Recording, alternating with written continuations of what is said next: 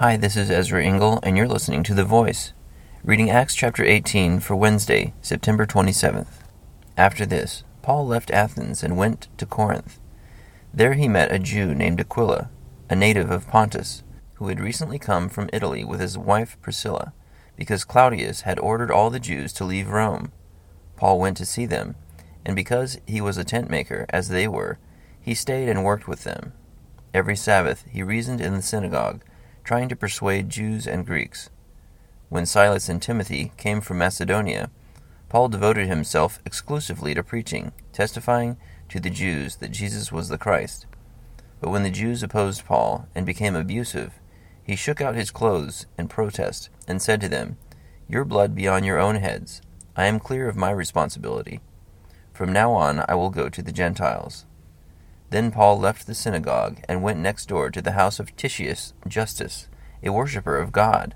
Crispus, the synagogue ruler, and his entire household believed in the Lord, and many of the Corinthians who heard him believed and were baptized. One night the Lord spoke to Paul in a vision. "Do not be afraid. Keep on speaking. Do not be silent. For I am with you, and no one is going to attack and harm you, because I have many people in the city." So Paul stayed for a year and a half, teaching them the word of God. While Gallio was proconsul of Achaia, the Jews made a united attack on Paul and brought him into court. "This man," they charged, "is persuading the people to worship God in ways contrary to the law." Just as Paul was about to speak, Gallio said to the Jews, "If you Jews were making a complaint about some misdemeanor or serious crime, it would be reasonable for me to listen to you. But since it involves questions about words and names and your own law, settle the matter yourselves. I will not be a judge of such things." So he had them ejected from the court. Then they all turned on Sosthenes, the synagogue ruler, and beat him in front of the court. But Gallio showed no concern whatever. Paul stayed on in Corinth for some time. Then he left the brothers and sailed for Syria, accompanied by Priscilla and Aquila. Before he sailed, he had his hair cut off at Cenchrea because of a vow he had taken. They arrived at Ephesus, where Paul left Priscilla and Aquila. He himself went into the synagogue and reasoned with the Jews. When they asked him to spend more time with them, he declined. But as he left, he promised, "I will come back if it is God's will." Then he set sail from Ephesus.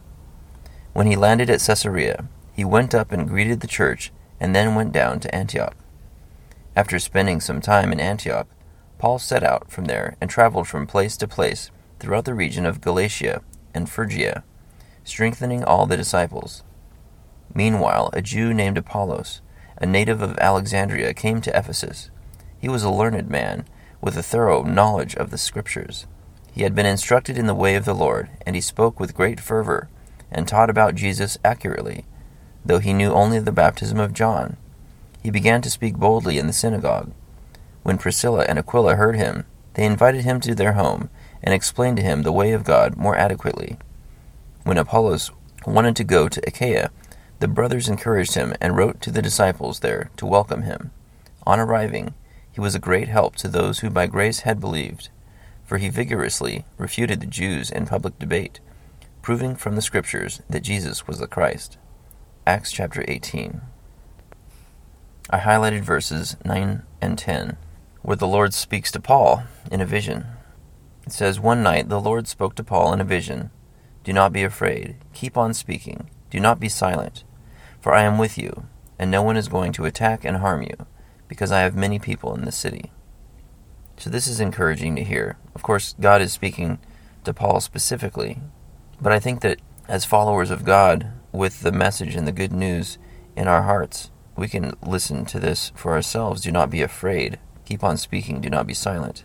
That God is with us. I don't think I would believe that God would reassure me that no one's going to attack or harm me. I think that's more specifically for Paul. But I know that God is with me, and that God wants me to share his good news and to not be silent. Thank you for listening to The Voice.